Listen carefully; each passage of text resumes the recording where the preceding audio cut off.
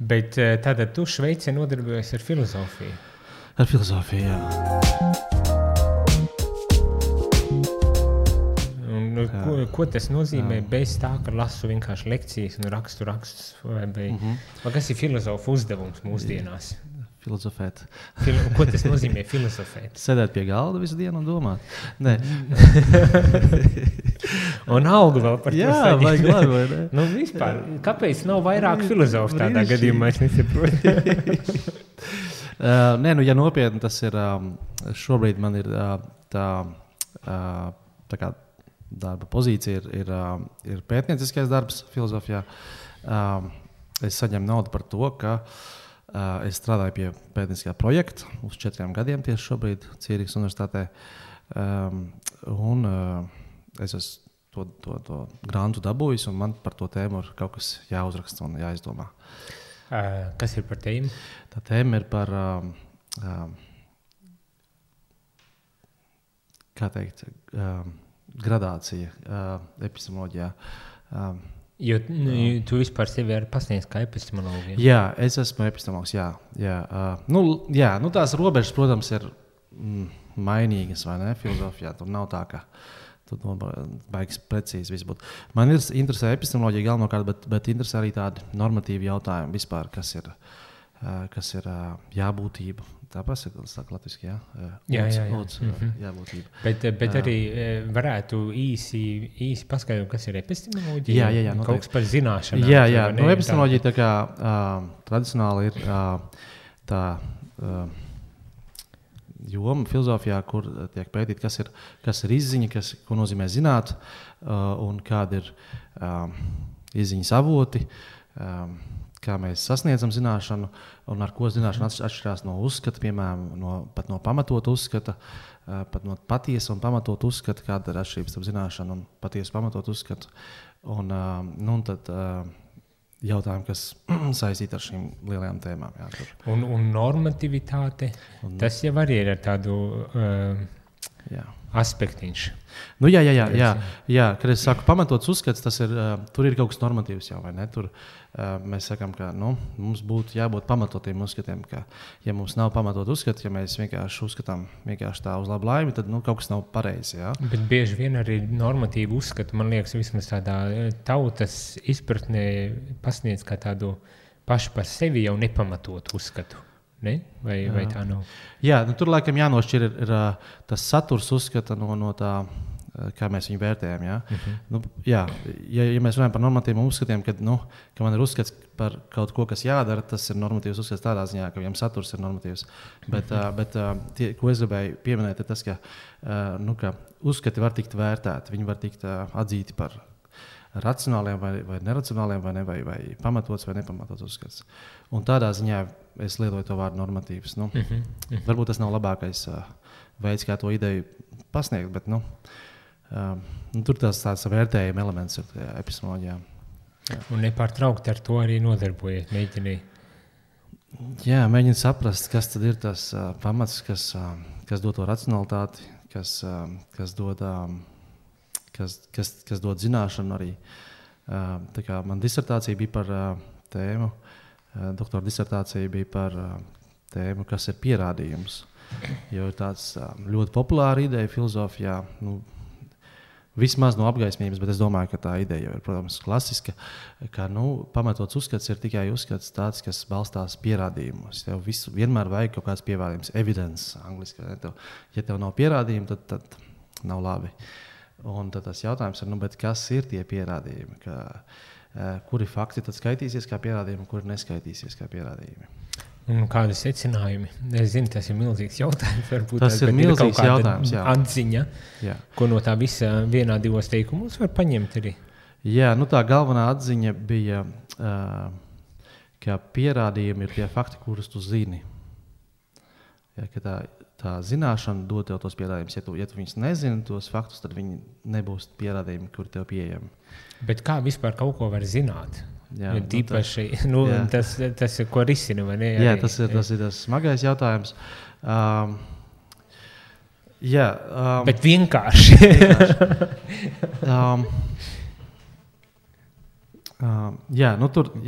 Kāpēc es tā prasu? Jo ir tik daudz dažādākie viedokļi, un visi uzstāv uz to, ka viņi ir patiesi un pareizi un ticami, un visi kaut kādas šādas lietas, lai gan var būt ļoti kontrastējoši. Un tad ir tas uzskats, ka principā neko nevar līdz galam zināt bez maz vai. Jā. Tur tas jautājums par kādi ir tie standarti, kuri tev dod to zināšanu, kuri tev būtu jāsasniedz, lai tu skaitītos kā zinošs subjekts. Ja? Protams, mēs zinām, ka Dekarta, piemēram, filozofijā tie standarti ir ļoti augsti. Ja? Tur tev jābūt pilnīgai pārliecībai, certainty, lai tu varētu kaut ko zināt vispār. Un, ja tu domā, ka tie standarti ir tik augsti, tad, protams, tur maz kas no mūsu ikdienas zināšanām sasniegs tos standartus. Un tad, protams, tas ceļš uz skepticismu ir pavērts plaši vaļā. Un tad tu saki, ja tas ir tas standarts, tad, protams, tu maz ko zini. Bet tā kā mūsdienu tajā epistemoloģijā lielākoties cilvēki domā, ka tie standarti nav tik prasīgi, lai kaut ko zinātu. Tev nav jābūt pilnībā pārliecinātam, lai tu varētu zināt kaut ko. Bet tad arī sanāk tādu cītiņu, tas Amerikas prezidenta gadījums. Viņš arī nav ar pārliecībām un runā, bet tas tomēr nav gluži arī pieņemams. Skaidrs, jā. Viena lieta, par ko es domāju, lielākoties visi piekrīt, labi, ne visi jau, reti ir tādas lietas, par kurām visi filozofi piekrīt, bet epistemoloģijā kaut kāds konsensus ir par to, ka zināšanas tomēr ir faktīvas tādā ziņā, ka tu nevari zināt kaut ko, kas nav patiesis. Ja? Ja es zinu, ka es tēt runāju, tad tas ir fakts, ka es tēt runāju. Pārliecība savukārt, tu vari būt pārliecināts par kaut ko, bet nav garantēts, ka tas tā arī ir. Ja? Un es gribētu teikt, ka šajā gadījumā bieži vien nav tā. Nav pārliecības par... Pārliecība ir, bet nav to faktu. Bet tas interesantais ir tas, ka tev nepietiek ar to, ka tev ir pārliecība un ir fakti. Tev vajag arī kaut kā, to atkal, grūti ir definēt tieši, kas tev vajadzīgs, bet tev vajag to pārliecību kaut kādā veidā balstīt tajos faktos. Nevar tā pavisam netīšām nonākt pie faktiem, lai dabūtu to zināšanu. Tai zināšanai jābūt ir kaut kādā veidā secinātāji no kaut kādiem pierādījumiem, tiem pašiem vai kaut kādā savādākā veidā, lai viņi skaitītos kā zināšanas. Tad tur ir baigā ņemšanās, kas tieši ir vajadzīgs, lai būtu to zināšanu no patiesas pārliecības. Tagad uz tādu vienkāršāku druscītiņu jautājumu, ko filozofija mūsdienās var dot vai dod? Tas ir sarežģīts jautājums patiesībā. Bet atkal tādā ļoti laju valodā. Labi. Man ir tāda nostāda, kas varbūt ir nedaudz... Jo tu visu savu dzīvi esi veltījis, tev droši pagrozīt to visu. Kad mēs nonākam pie šī jautājuma, bieži vien mana nostāda ir tāda, varbūt reizēm provocējuša, radikāli. Es saku, neko filozofija nedod, un tas ir labi. Kāpēc tas būtu labi? Tāpēc, ka tā ir tīra izzināšana. Tas galvenais mērķis ir kaut kāds jautājums saprast un pats par sevi nonākt pie skaidrības par kaut kādām lietām tādā abstraktākā līmenī. Ir baigi labi, protams, ja ir kaut kāda pielietojuma parādās tām domām, bet man liekas, ka nav obligāti. Nav obligāti. Bet tepat laikā, ar pats tagad saņēma grantu, lai varētu veikt šo pētījumu. Un ir Latvijā tā pati situācija, kad principā visa zinātne mēģina uz tādiem grantiem izdzīvot kaut kādā veidā. Varbūt tās izdzīvošana nebūs pareizais vārds priekš Šveices situācijas. Nezinu, kā tas ir, bet tā situācija tāda, ja tu nevari to pamatot un pasniegt ar tādu utilitāru vērtību, tad līdz ar to bieži vien arī neuzskata par vērā ņemamu un atbalstāmu ieceri. Līdz ar to tā filozofija ir, vai tad viņi būs vērā ņemamu un atbalstāmu, ja mēs nespējam to nemaz kaut kā veidā novest līdzi. Es piekrītu, es saku, tas bija tāds nedaudz provokatīvs nostāja, bet, protams, ir, kad mēs saskaramies ar cilvēkiem, kas dod naudu, vienmēr ir kaut kā jāpamato un jārada saisti kaut kādā ar sabiedrību, vai ne? Jo galu galā arī antīkā filozofija, tur jau nerisināja tikai tādas abstraktas jautājumus. Tas bija ar diezgan tādu, nezinu, var teikt, praktiski orientētu jautājumu risināšanu. Jā, pat ja arī bija metafiziski tas spriests. Jā, īpaši tajā helēnismu periodā, vai ne? Visas tās skolas bija pirmkārt dzīves mākslas skolas kaut kādā ziņā. Jā, bet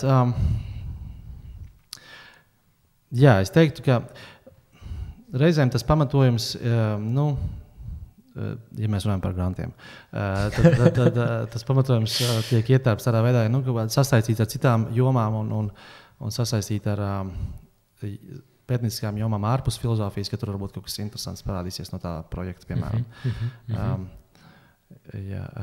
Piemēram, tajā pašā šajā projektā, ko es teicu, strādāju par to gradāciju, tas nozīmē līmeņi dažādi racionalitātes vai uzskatu dažādas pakāpes, pārliecības pakāpes.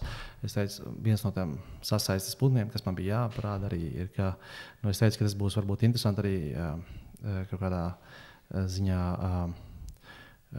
psiholoģijas jomā un labāk saprast, kas ir prāts un kā tas darbojās un varbūt izprast cilvēku kā tādu un tad varbūt arī, ja runājam par normatīvām jomām, kā politikas zinātne vai morālā filozofija, ja tur arī kaut kādas saistības ir. Tas noteikti parasti tas pamatojums, bet man tā šķiet, ka filozofija varētu salīdzināt kaut kādā veidā ar tādu teorētisko matemātiku. Ja? Ir tie matemātiķi, viņi nodarbojas ar kādām pilnīgi abstraktām problēmām, un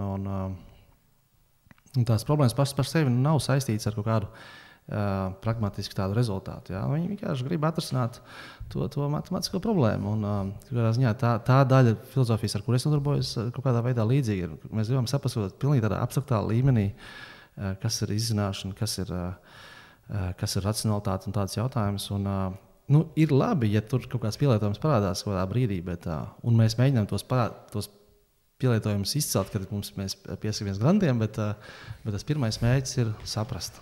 Aha. Vai viena no lietām, es nezinu, vai nākot uz šeit tev tika par to pateikts, kad ir jautājums par jēgu un neņem to personīgi un ļaunu, bet man gribas kaut kā pajautāt šajā brīdī tieši, bet kāda jēga? Un vai var to uzdot, vai vajag uzdot, un kas tev ir jēga? Jo izklausās, ka tā domāšana, par zināšanu ir jau kaut kāda ziņā jēga, bet kā tu šo skaties? Jā, tas ir ļoti lielisks jautājums, un te es gribētu nošķirt divas dažādas lietas. To manu aktivitāti kā profesionālo, es teiktu, aktivitāti kā filozofija, kurai uzdevums ir kaut ko saprast par tādām abstraktām tēmām, un tad tīri cilvēciskais aspekts, kas ir kaut kas pavisam cits. Man kā cilvēkam ir citas lietas, ir ne tikai maz darbs, vai ne, kas man dod jēgu dzīvei. Dažādas lietas dod jēgu un darbs citādāk nekā tāda ikdienišķā dzīve.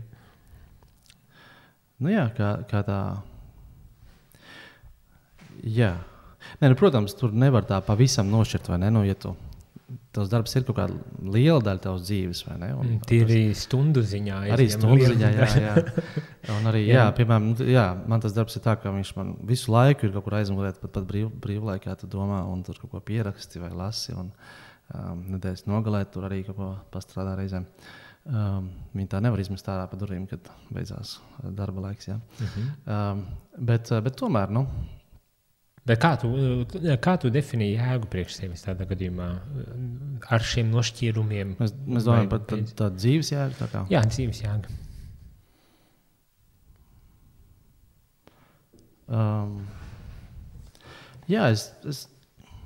Es domāju, ka es nemēģinātu definēt viņu. Es viņu pieņemu tādu kā tas ir tāds kā dotais kā cilvēkiem mums, ka mēs meklējam to jēgu. Un ir kaut kādas lietas dzīvē, kas atbilst to jautājumu what's the point manā gadījumā, kas dod kustēties uz priekšu. Ir kaut kādas iekšējās pārliecības, ir ģimene, ir vēlme padarīt šo pasauli nedaudz labāku kaut kādā veidā. Un tagad es izaicināšu tevi un atkal valkot drusku atpakaļ pie tavas tās profesionālās darbības dotais. Kaut kas, kas ir dotais, tā jēga. No filozofa mutes dzirdēt dotais. vai tiešām ir tādas lietas, kas ir vienkārši dotas? Un te droši vien es par tādu arī personīgu nostāju, principā ne tikai par tādu akadēmisko lietu, bet arī personīgu nostāju, ņemot vērā gan to akadēmisko, bet ir tādas lietas, kas ir dotas. Un kas tās ir? Jā, tas dotais, es to domāju tādā veidā, ka tas tāds pirmais kā fundamentālis koncepts vai fundamentāla lieta, kur tu it kā nemēģini paskaidrot kaut kādā savādākā veidā vairāk. Tādā ziņā tas dotais ir, jā. Es domāju par to, jā. Un jā, es domāju, varbūt tas dotais šajā jēgas ziņā ir tā, ka tu kā cilvēks būtu, esi iemests šajā pasaulē un tu nevari iziet ārā kaut kā no tās, nevar kaut kā iziet ārā no jautājuma, what's the point? Viena lieta, par kur tu Satori raksti, ir par reliģisko indoktrināciju. Kad laiciņu atpakaļ tas gan ir bijis. Nezinu, vai atceries vairs. Bet tu mēģini tā kā apstrīdēt vienā cilvēka, tādu laikam viedokli varētu nosaukt to, un pateikt, ka nav tā, ka ģimenē reliģiskā audzināšana ģimenē indoktrinē cilvēks un līdz ar to viņiem nozauktu iespēju uz reliģijas brīvību. Jā, bija kaut kas tāds, es jau mēģināšu tādu atcerēties.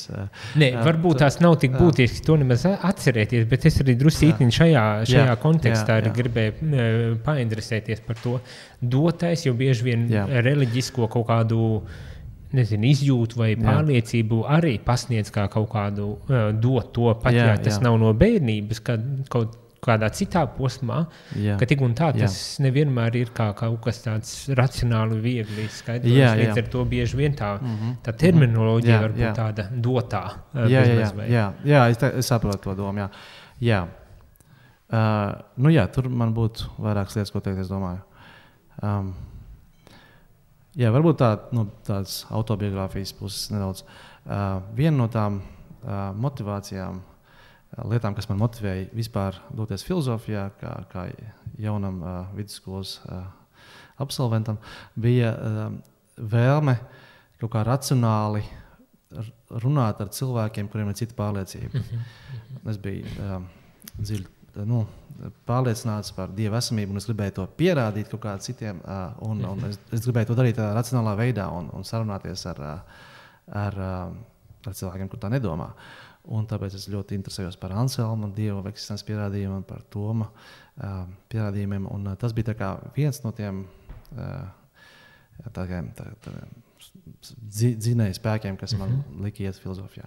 Un te, protams, ja tu esi tajā apoloģētikas filozofija, tā ir teoloģija vai filozofija, kaut kas tā pa vidu, vai ne? Tad tas nostādījums ir, ka pārliecības, viņas arī var tikt kaut kā racionalizēt, viņas var dot kaut kādu pamatojumu viņām. Nav tāds kaut kāds fideisms, ka tu nevar vispār to uzdot jautājumu. Tas bija tas no tās autobiogrāfijas elements.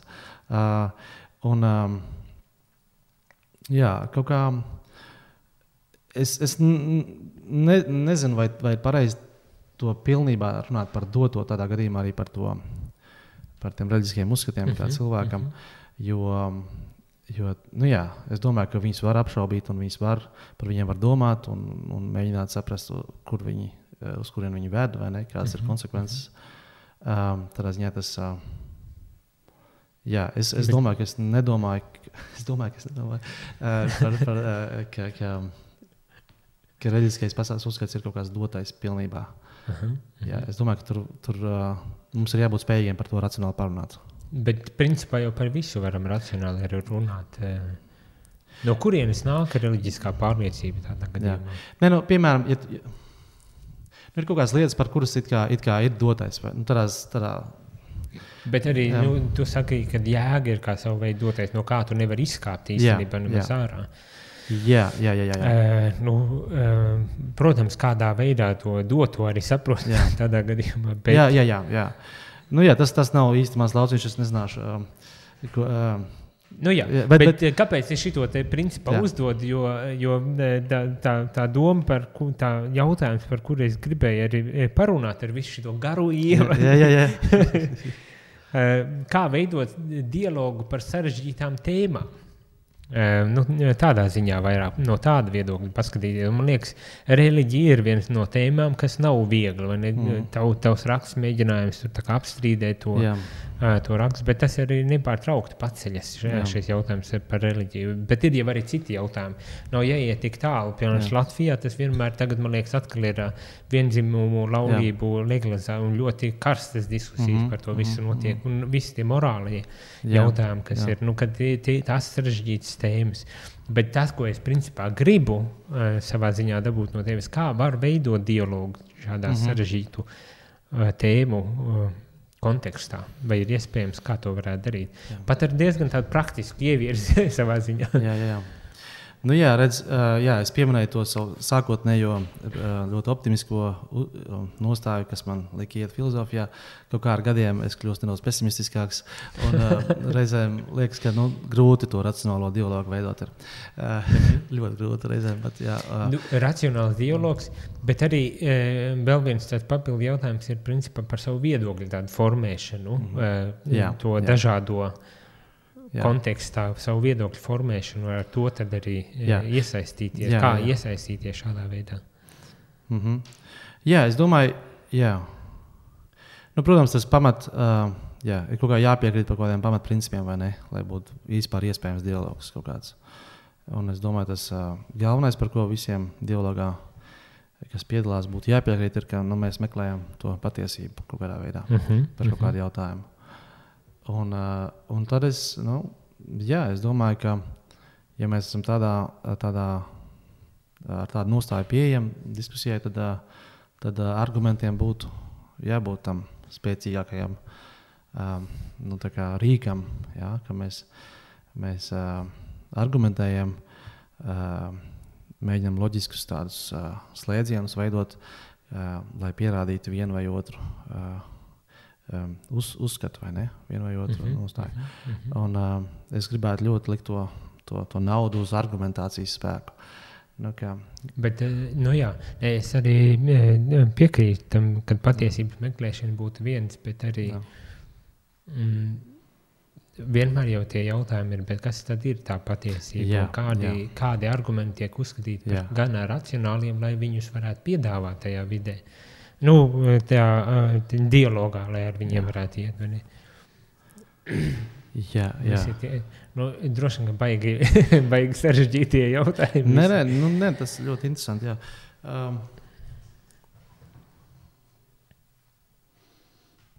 Jo mēs visi nākam vienmēr kaut kādu bagāžu vai ne, diskusijā, un mums ir savi aizspriedumi visiem. Mēs zinām no kognitīvās psiholoģijas, ka tas ir milzīgi ietekmi tiem aizspriedumiem, ir bias, vai ne? Tas viens no iemesliem, kāpēc esmu pesimists. Tas ir ļoti, ļoti mūs ietekmē konteksts un mūsu pašu kaut kādas tendences. Es piekrītu tam, bet tad es aizmirsu, kas bija tas. Ko gribējās? Vienmēr sakot, tu saki, ka, lai varētu veidot dialogu un uzsākt dialogu, ka ir kaut kādas pamatpatiesības, uz kurām balstīties. Kā viena ir patiesības meklēšana. Es domāju, jā. Un tad racionāla argumentācija. Un varbūt arī tas nevienmēr ir iespējams, un nevienmēr mēs paši to līdz galam darām, bet būt kodīgam pret sevi un pret argumentu. Sekot, kā teica Platons, argumentam, kur viņš ved, vai ne? Ja tu redzi, ka tas arguments, kas tev tiek piedāvāts, kaut kādā veidā apgāž tavu pārliecību, tad būtu racionāli to pieņemt. Bet tas ir ļoti, ļoti grūti, un es zinu, pašam tas ir grūti, un tas visiem, es domāju, mums ir grūti. Un te, man liekas, ir varbūt kaut kāds pienesums filozofija, ko var dot tādā tīrā augstā, racionālā veidā nomierināties un tad par to reflektēt. Bet kādā veidā pieņemt to argumentāciju? Tas varbūt tās nav arī filozofisks jautājums. Vai pašam ir bijis iespēja saskarties ar kādiem argumentiem, kas principā apgāž? Jā. Un kā pats rīkojies tādā gadījumā? Ja var piemēru kādu prasīt? Nē, nu ir visādi. Ir piemēri, ikdienas piemēri, vai ne? Kad sieva pasaka kaut ko, un tu saki, nē, tā nav. Bet patiesībā tu padomā, viņai taisnība. Un tad pēc kāda laika, atvainojies, es kļūdījos. Tas ir grūti tādā ikdienas dzīvē, bet tīri arī filozofijā. Es atceros, kad es rakstīju to disertāciju, man bija ļoti liela. Man ļoti paveicās, ka man bija ļoti gudri kolēģi, un kas vecāki par mani vienmēr lasīja mans tos tekstus un man izteica komentārus. Un tad reizēm tu tajā tekstā ielicis ļoti daudz no sevis, un tad kāds gudrāks cilvēks parāda, pasties, tu tīri loģisku kļūdu šeit es pieļāvu tajā argumentācijā. Un tad uzreiz tā pirmā reakcija ir, kā tas var būt, un gribās it kā atspēkot, bet ja tu padomā vienu dienu par to, tad tu saproti, ka, viņam ir taisnība. Tā psiholoģija uzreiz nostrādā, ka gribas aizstāvēties. Jā, gribās aizstāvēties, jā. Ka patiesība vienmēr ir manā pusē. Jā, ir tā egocentriskā aizspriedums, vai ne, ka mēs,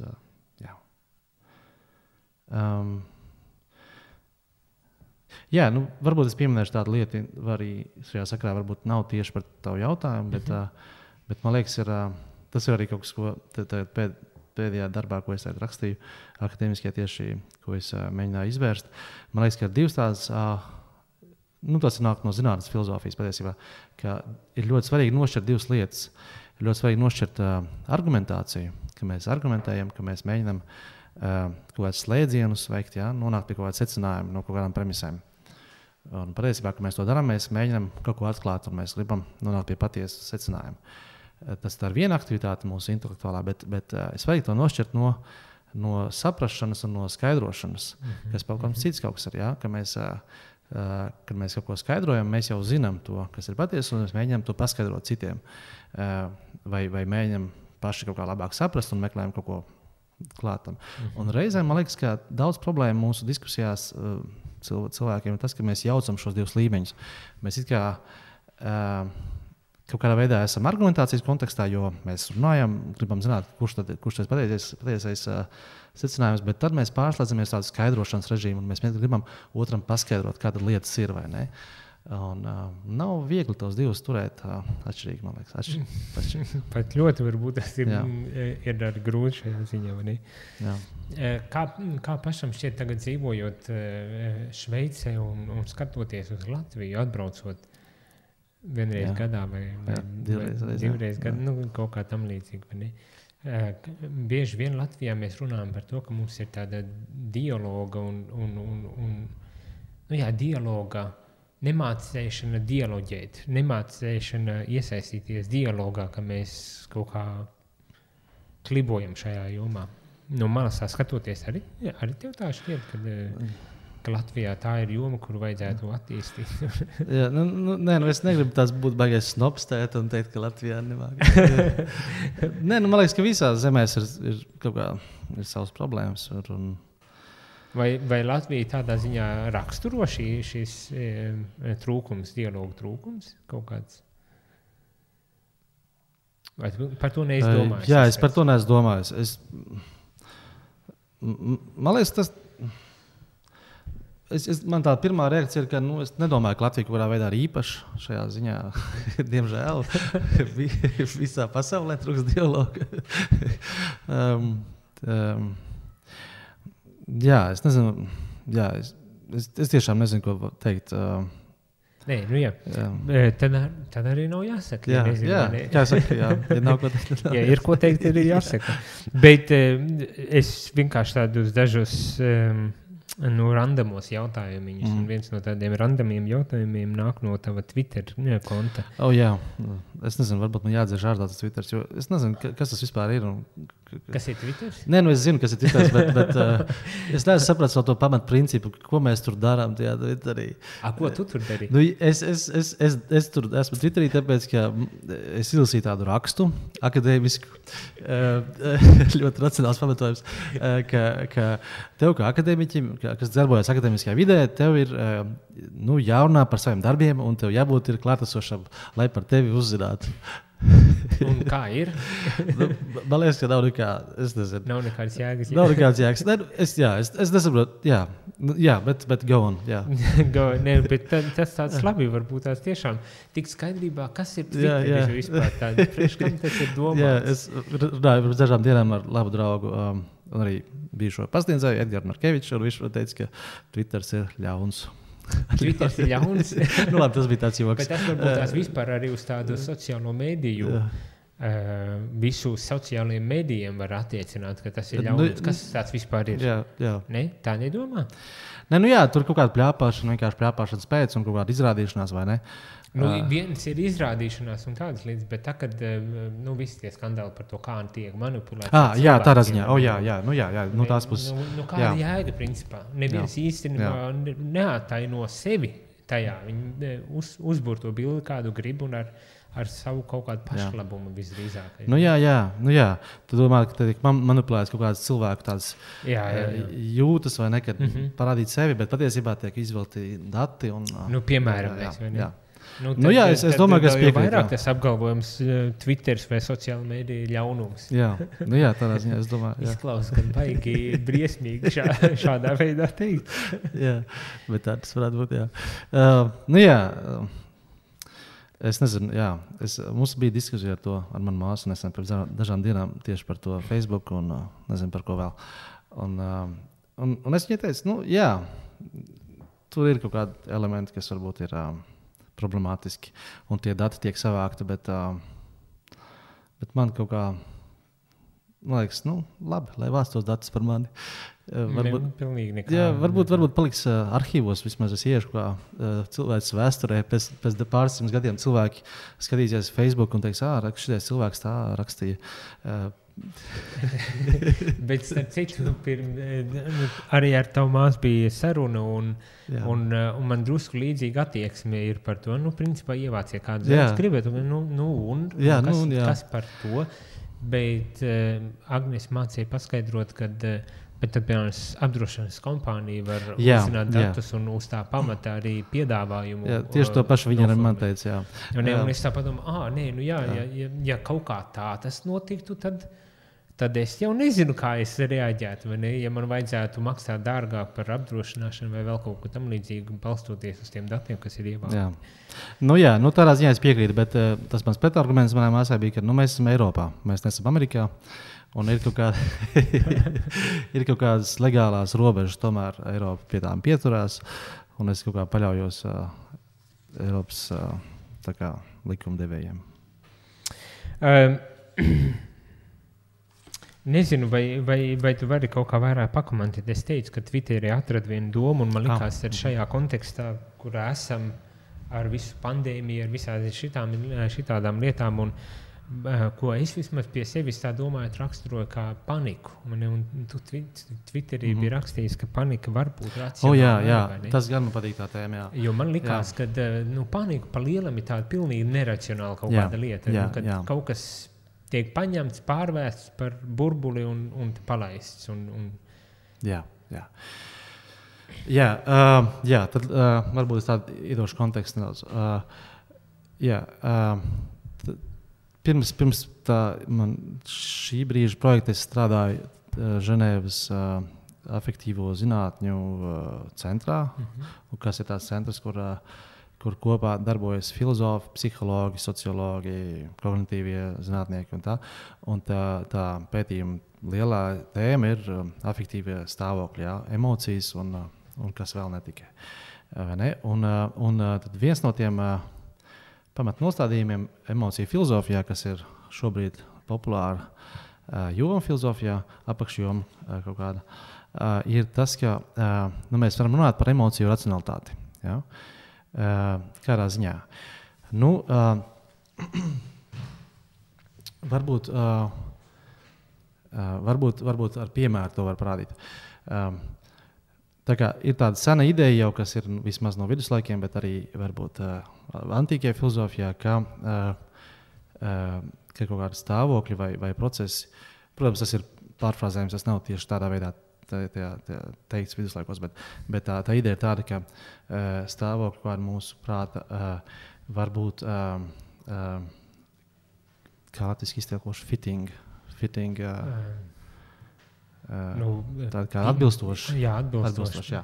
Varbūt atbilstoši vai neatbilstoši. Ja, ja tu, piemēram, esi uz ielas un tu redzi, ka tavā virzienā skrien ļoti nikns suns, dusmīgs un tiešām ar lieliem zobiem tavā virzienā, ir atbilstoši tajā stāvoklī izjust bailes. Ja? Tas ir tavs emocionālais stāvoklis, tavs prāta stāvoklis, kurā tev būtu jābūt šādā situācijā.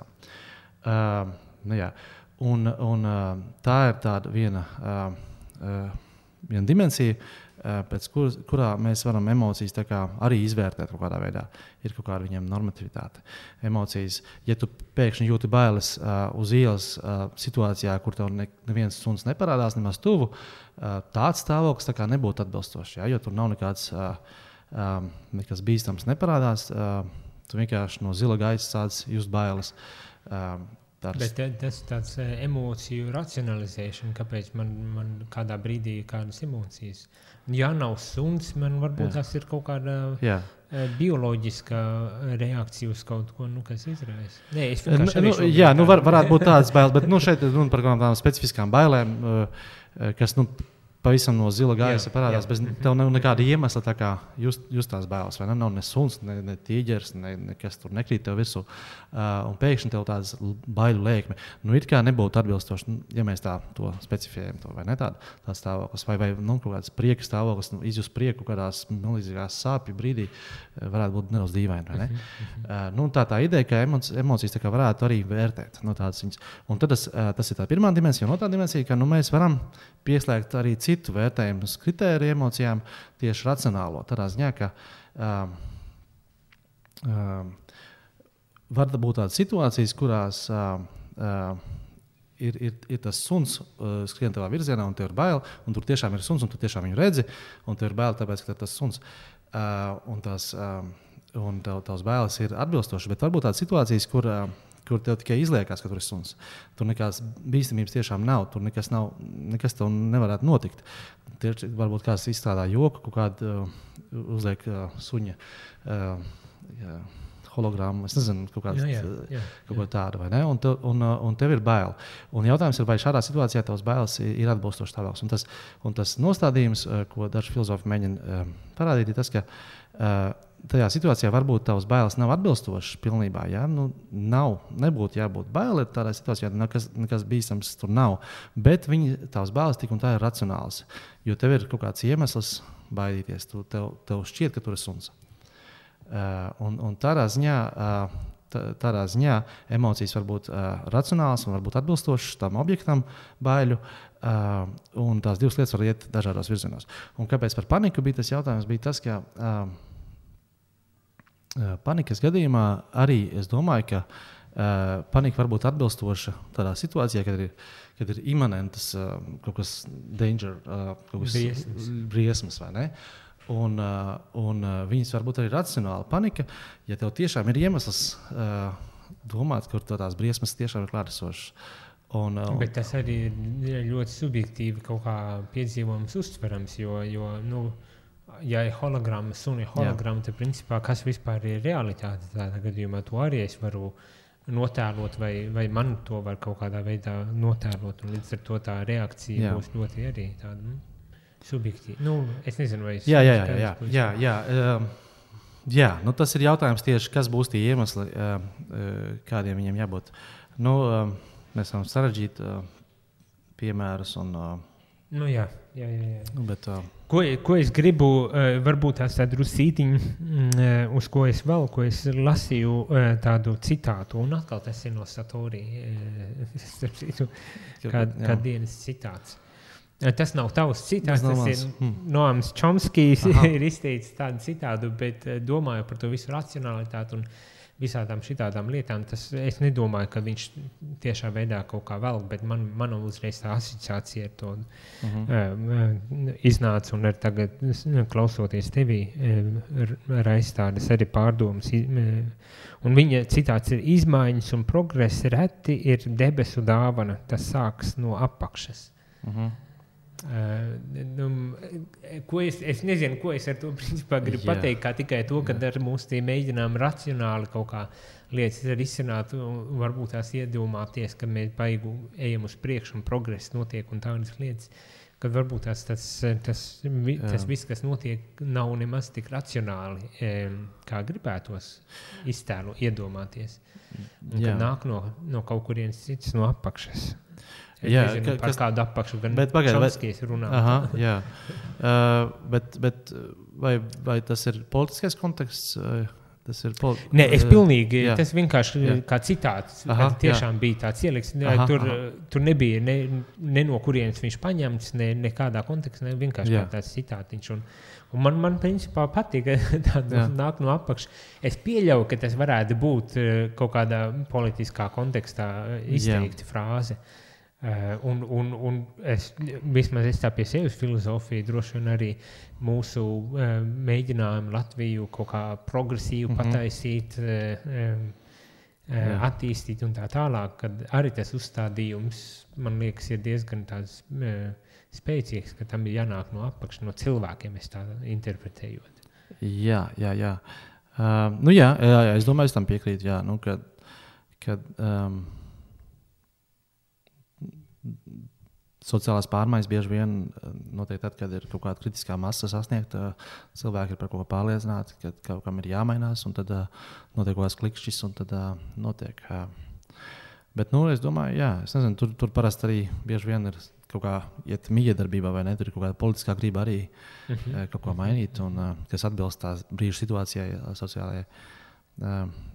Bet atkal es nezinu, tas ir tā pilnīgi uz paņemt vienkārši uz citātiņu.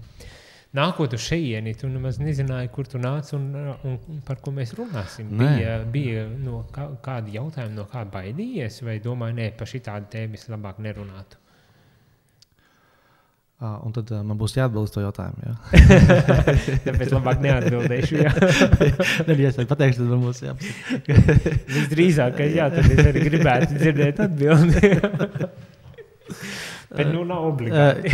Patiesībā es tā nebija nekas tāds bailīgs. Es tā arī paredzēju, ka tu jautās jautājumu par jēgu, par filozofijas jēgu un dzīves jēgu. Es tā kā to jūtu, ka varbūt es pat zināju to. Es kaut ko pateicu par to jautājumu, bet es, arī tas ir kaut kas work in progress. Man nav tādas pilnīgas skaidrības, kas ir dzīves jēga. Es nezinu. Kas tevi nodarbina šobrīd, tavu prātu? Kas man nodarbina prātu? Lielākoties man nodarbina mans akademiskais darbs, pētnieciskais darbs. Tiešām, es tieši tagad pabeidzu tādu manuskriptu pagarāku uz 100,000 vārdiem. Grāmatas tā kā manuskriptu, un tas man ļoti nodarbināja pēdējos mēnešus. Nodarbina arī kaut kāds pesimisms. Tomēr, es jau pieminēju, ka kaut kā... Pesimisms tādā ziņā, ka es redzu, ka pasaulē ir grūti un ka ir ļoti daudz iracionalitātes un ļoti daudz naida un ļoti daudz nesaprašanās. Tas man arī kaut kādā ziņā nodarbina. Jo, es nezinu, ko mēs varam darīt, lai pasauli kļūtu labāk. Bet vajadzētu būt labākajiem. Vismaz gribētos. Vismaz, lai mazāk kaut kādu absurdu rezultātu būtu, mazāk ciešanu kaut ko gribētos darīt. Man viens ļoti labs draugs mani iesaistīja. Es pats droši vien nebūtu neko iesaistījies, bet viņš man tā iesaistīja piedalīties vienā asociācijā, biedrībā, organizācija viņiem ir, kas palīdz sīriešu bēgļiem Libānas nometnē. Es esmu kļuvis kaut kāds viceprezidents, laikam, tajā organizācijā. Pat nezinot. Viņš kaut ko teica, paraksta šito, paraksta to. Es, ok. Pēkšņi es atklāju. Kaut ko mēģinām darīt, varbūt kaut ko maziņu, bet kaut ko piedalīties, kaut ko darboties. Viņš tur Libānā, un tad mēs reizēm viņam atbalstam kaut kādā veidā un tā. Bet tas ir piliens okeānā. Bet kas būtu okeāns bez pilieniem? Taisnība arī. Paldies par sarunu. Paldies.